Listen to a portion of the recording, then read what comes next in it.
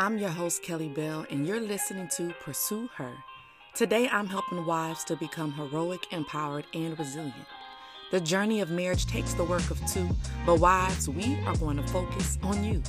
It is my goal to teach wives how to apply biblical principles with effective relationship skills so they can create not just a thriving marriage, but a marriage that pleases God. It's your girl, Kels, and it's time for a little talk.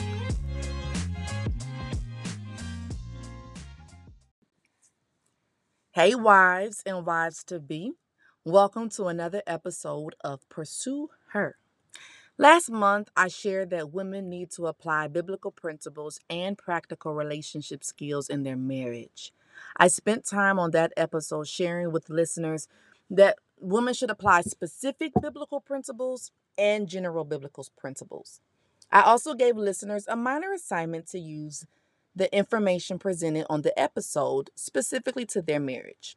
If you have not listened to that episode or have not completed the task, I highly recommend doing so before moving forward. So today, we are going to focus on practical relationship skills. Often when marriage is discussed in the church setting, the only, or should I say, the main focus discussed is on what God says and what the Bible says about marriage. And most times when that information is presented, it is presented in a way such as, quote, this is what the Bible says, don't question it, do it, unquote. So for example, women are told to be submissive. However, no one discusses what that looks like. How should wives be submissive if their husbands aren't giving them what they need? What are normal feelings to have during learning how to be submissive? Or someone should take the time to explain the difference between being submissive and being a servant, because that is two different things. There has been so much focus on Bible verses, but minimal discussion on the application of living out those Bible verses. Additionally, there is not enough conversation on the work of applying these verses to your life and your marriage specifically.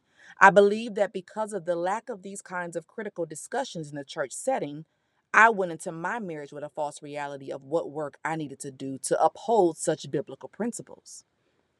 I remember when I would go to women for help and they would tell me scriptures that I needed to apply to my situation, which was the end of the conversation. I did not receive an explanation, an example, any transparency, or nothing. They didn't take the time to address that my issues and concerns were sometimes beyond biblical principles, but that I lacked relationship skills. I don't blame those women, as I know they were only doing what more than likely was done to them.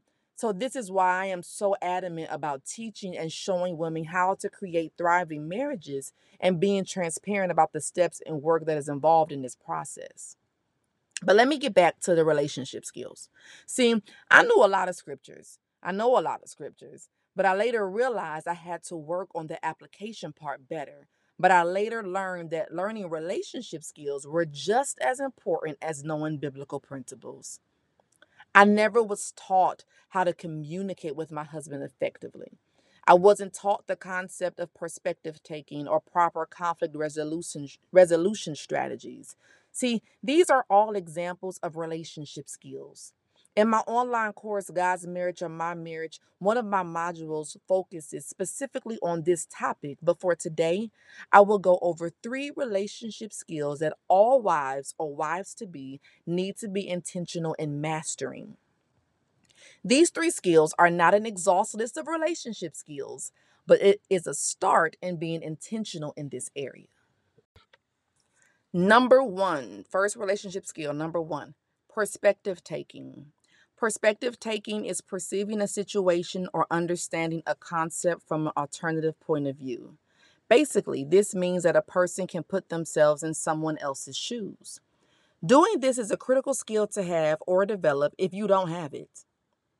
For example, in marriage, 2 individuals come together as one, yet they both have their own perspectives. They have their own ways of thinking and their own ways of handling situations.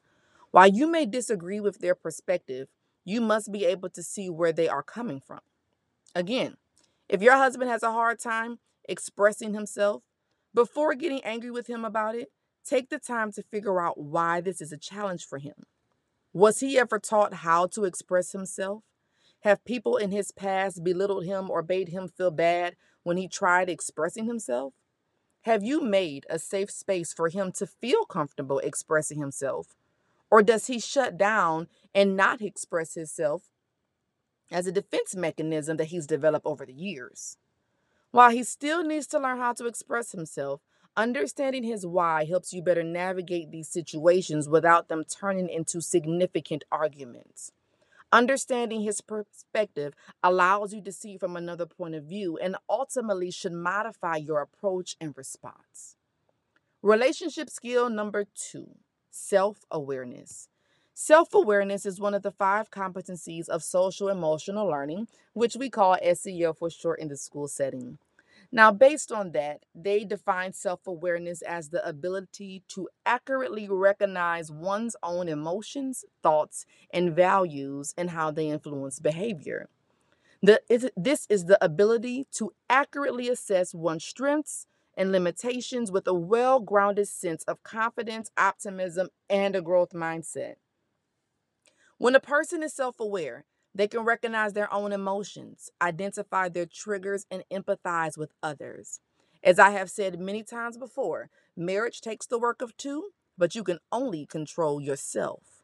Before you point the finger at what your spouse is or isn't doing, spend more time looking in the mirror, becoming aware of your needed areas of improvement, and doing the work to address those issues. This skill is so important that schools are becoming more intentional in teaching this to youth by adapting social emotional learning competencies within school activities.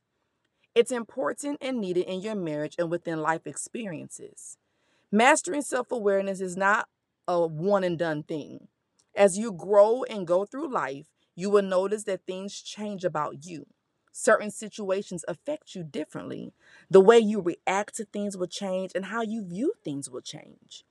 Each season of life will reveal a different part of you. So ultimately, you need to be intentional about self awareness and be able to communicate these things about yourself to your spouse effectively.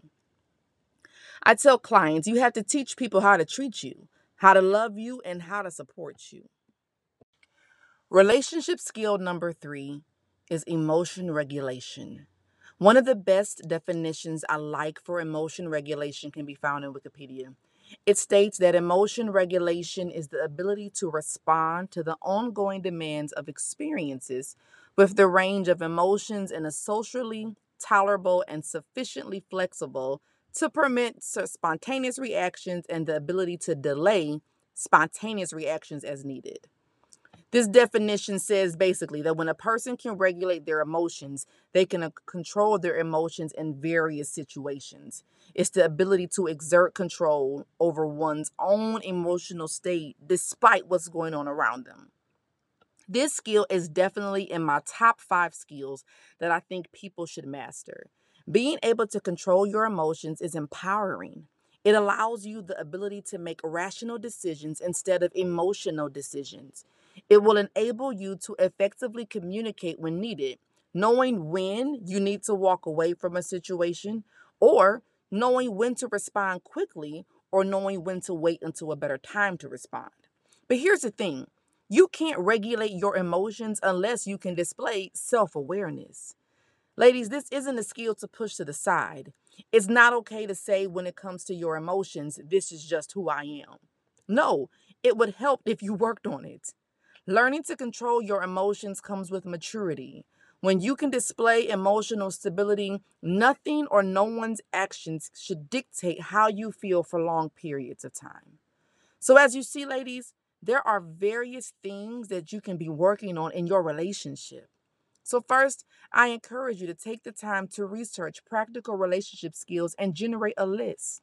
You can start with the 3 that I mentioned today, but if you've mastered those, go ahead and generate your list and be intentional about working on areas you know you need improvement. As I've said many times before, marriage takes the work of two, but you can only control yourself. Until next time, continue to pursue her, being heroic, empowered, and resilient as a wife. Thanks for joining us this week on Pursue Her. If you are ready to learn more steps and tips and strategies on how to apply biblical principles and practical relationship skills to your marriage, then you need to go sign up for my new online course, God's Marriage or My Marriage. In this online course, we go into depth of information, transparency, and resources to help you develop the skills needed to create a thriving marriage. If you're interested, go to my website at www.kbconsultingforher.com where you can get more information.